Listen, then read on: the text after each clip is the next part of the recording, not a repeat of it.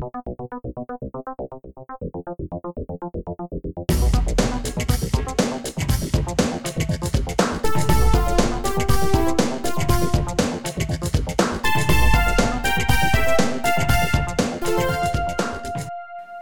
till Barncancerfondens podcast. Frida Holm är Barncancerfondens månadens forskare i juli. En solig dag klev hon in på vårt kansli och berättade om sin forskning inom ALL, akut lymfatisk leukemi.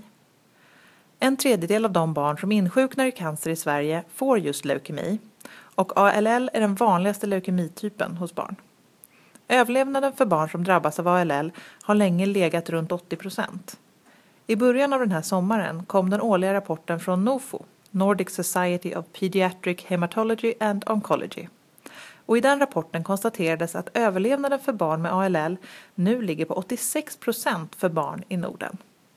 Behandlingarna blir alltså bättre och fler barn överlever. Men Barncancerfondens vision är att utrota barncancer, och 86% är inte 100%. Och därför fortsätter vi att finansiera forskning för att komma närmare vår vision. Frida Holm, våran månadens forskare i juli. Du forskar på någonting som kallas CD44. Kan du berätta vad det är? Ja, det kan jag göra. CD44 är alltså en gen och det är en ytmarkör kallar man det för. Så den sitter på utskiktet av cellen. Så det är då en bra målgen att använda sig av när man ska studera olika behandlingsformer, olika mediciner. För att det är lätt för medicin att hitta på just den cellen som uttrycker CD44. Och det här är alltså då en cell som den är väldigt multifunktionell. Så den är involverad i massa olika aktiviteter som cellen har. Den är med i cellproliferering, det vill säga hur växterna växer till och utvecklar sig och hur de blir fler. Sen så är den med i någonting som man kallar för migration, cellmigration. Och det är alltså där det kommer in lite grann att den också är involverad i cancer och metastasering och hur cancerceller rör sig i kroppen. Så det är därför vi har valt att studera just CD44. Och hur kopplar CD44 då till leukemiceller som du arbetar med? Ja, precis. Så som sagt, då CD44 är väldigt multifunktionell. Sen finns det också friska celler. Så då uttrycker ju våra vanliga celler CD44 men också våra cancerceller. Jag jobbar ju med ALL, så akut lymfatisk leukemi. Så det är ju lymfocyterna uttrycker den här genen. Och det vi tror att den gör just på cancerstamceller är att den håller i cellen i den miljön som den är, till exempel i benmärgen, så att den kan gömma sig lite där och hänga kvar, och på så vis så kommer inte den medicinering eller cytostatika som man använder åt den. Och då hänger de kvar där och sen så blir patienten frisk och så har man missat de här cellerna och sen till slut så utvecklar de sig igen och blir många fler och invaderar blodet hos de här patienterna. Så CD44 kan dölja cancerceller som blir kvar i kroppen som man inte märker då efter första behandlingen? Ja, precis. Det är inte så att den döljer utan den hjälper till för cellen att sitta fast inne i benmärgen kan man säga. Så att den cirkulerar inte ut i blodet bland de andra cellerna. Och då är det svårt att se dem. Hur kommer du säga att du började forska på just det här ämnet? Var det givet från början eller var det någonting som du halkade in på under forskarbanan? Ja, det är lite både och skulle jag säga. När jag var doktorand på Karolinska institutet i Stockholm så jobbade jag ju framförallt med stamceller. Inte specifikt cancerstamceller eller leukemiska stamceller utan embryonala stamceller som alltså omogna celler är ju det. Och de kan man ju studera i alla möjliga olika riktningar. För de har ju potential att bli egentligen vilken celltyp som helst. Så det var först när jag var färdig disputerad på Karolinska och jag flyttade till USA som jag kände att det är jättekul med stamceller. Men jag vill nog hålla på någonting mer specifikt, en specifik sjukdom. Och då blev det leukemi. Och det är ju en sån klassisk, jag har haft familjemedlemmar som har haft leukemi och det föll sig naturligt. Det var det jag ville göra för den sakens skull också. Jag som väldigt många har en relation till just ALL. Så blev det. Och du nämnde då att du har disputerat på Karolinska institutet. Men sen åkte du över till USA för att fortsätta forskningen. Kan du berätta om det? Var hamnade du där? Ja, precis. Så när jag var färdig och skulle disputera på Karolinska så kände jag att jag ville väldigt gärna utomlands. Någonstans till ett bra universitet där jag vet att de är framstående i just leukemiforskning. Och då blev det San Diego som ligger på västkusten längst ner mot mexikanska gränsen. På University of California i San Diego. Och anledningen till att det blev just det var delvis för att min handledare när jag var doktorand, Ola Hermansson, som är på Karolinska institutet, han gjorde sin postdoc-period på UCSD i San Diego. Så han rekommenderade att det var ett bra ställe. Det var bra forskningsmiljö, det fanns bra möjligheter, går framåt snabbt. Så därför hamnade jag där och jag är jättenöjd över det. Mm. Där jobbar du i ett internationellt team, har du berättat. Vilka nationaliteter finns där och vilka kompetenser finns där? Vad är det som är blandat i det här teamet? Ja, vi räknade faktiskt efter för inte så länge sedan och då har vi 12 olika nationaliteter i den forskningsgrupp som jag är i. Och då är vi lite drygt 20 stycken. Så det är ju väldigt. Så det är allt ifrån Sverige då givetvis och USA, Kina, vi har Japan, Ryssland, Tyskland, ja, det är massor med olika länder, Chile.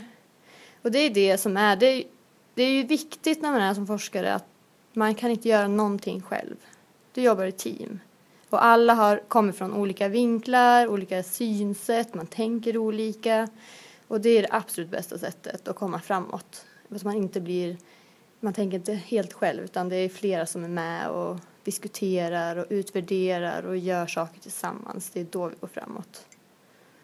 Vilka olika metoder använder ni i forskningen? Det är framförallt ett molekylärbiologiskt labb. Så vi kollar ju väldigt mycket på gener och molekyler och små delar i kroppen för att studera dels sjukdomen och sjukdomens förlopp och den genen som just jag jobbar på med och CD44 men också de gener som är runt omkring. Sen kollar vi även en del på epigenetik, det vill säga det som inte riktigt sitter i generna men det som påverkas utifrån av miljön till exempel. Epigenetik, är det också någonting som kan man säga styr generna? Ja, men det kan man säga att det gör. Även om det liksom inte... Det är ett knepigt ord. Det är ett knepigt ord, men om man tänker sig att man har då antingen arv eller miljö. Det är ju de två olika förgreningarna man tänker på. Så det här är någonting som har blivit påverkat utifrån. Vilka delar av projektet gör du nu i USA och vad kommer du göra när du kommer tillbaka till Sverige och Karolinska institutet? Ja, så just nu då så gör vi just den här djupstudien kan man säga. Vi går in på detaljer och kollar på generna, olika delar av generna. Vad är det som är viktigt? Är det hela genen eller är det delar av genen som är specifikt då för just ALL? Och sen så är förhoppningen att när jag kommer tillbaka till Sverige så har vi lite mer kött på benen när det kommer till det här och att vi kanske kan kolla mer specifikt på patienter och patientprover. Och förhoppningen är ju såklart att vi ska kunna ta det till kliniska studier. Och det är den biten som vi hoppas på att kunna göra på Karolinska.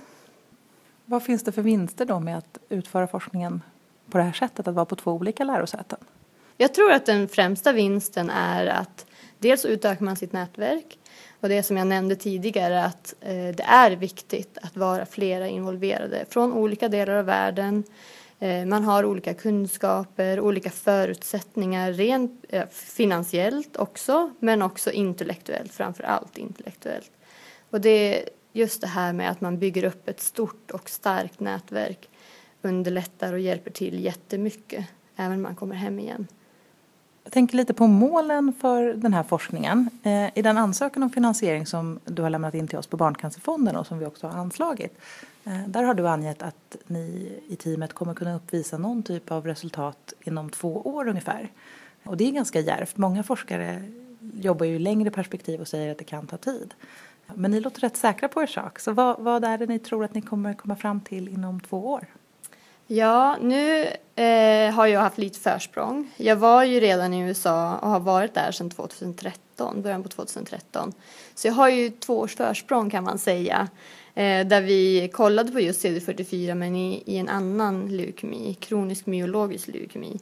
Så den är ju lite annorlunda. Men då har vi ändå påbörjat den här studien med CD44 lite grann. Och nu försöker vi applicera det mot just ALL då.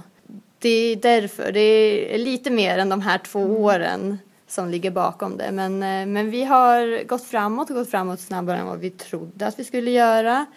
Vi hoppas ju kunna fortsätta länge med CD44.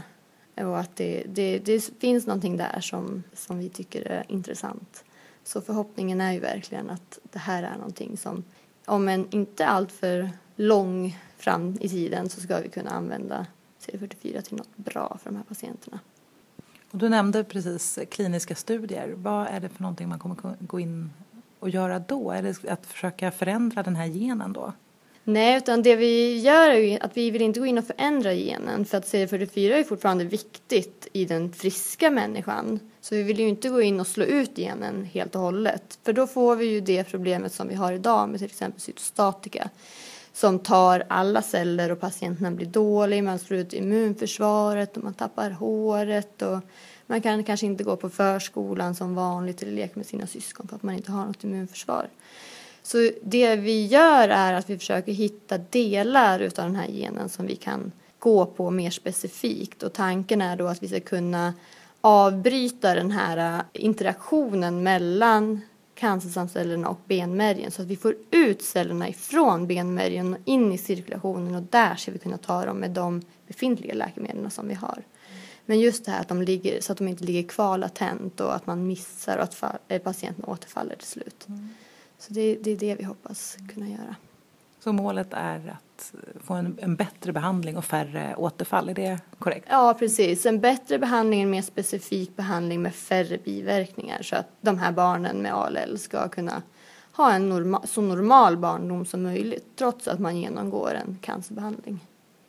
Finns det några inom ditt område, nu levande eller tidigare historiskt, som du inspireras av eller tittar på lite extra? Ja, det gör det. Dels så var jag i Japan under min doktorandtid hos professor Shinya Yamanaka som fick Nobelpriset här för ett par år sedan för just sin forskning hur man genom att ta en utvecklad cell, alltså en hudcell, och kan tillbaka programmera den till en stamcell, det vill säga en omogen cell. Och sen därifrån, utifrån den här omogna cellen, gå till vilken celltyp som helst. Inte bara ursprungscellen som var en hudcell, men till en nervcell eller en muskelcell och så vidare. Och han var väldigt inspirerande. Han sprang ett maratonlopp varje morgon innan jobbet. Och jobbade då hårt hela dagen och sen så hem klockan 5 tog hand om familjen. Och har lyckats och var extremt inspirerande. Så honom tänker jag på mycket, att man kan göra allt och lite till. Och det är fantastiskt. Ja, det låter ganska fantastiskt. Frida Holm får fortsätta att inspireras av Shinya Yamanaka och vi ser fram emot att få se nya framsteg i behandlingen av barn med ALL. Frida gästbloggar på blogg.barncancerfonden.se under juli och augusti. Så titta in där för att få mer insyn i vad hennes forskarteam gör där borta i Kalifornien. Tack för att du lyssnade.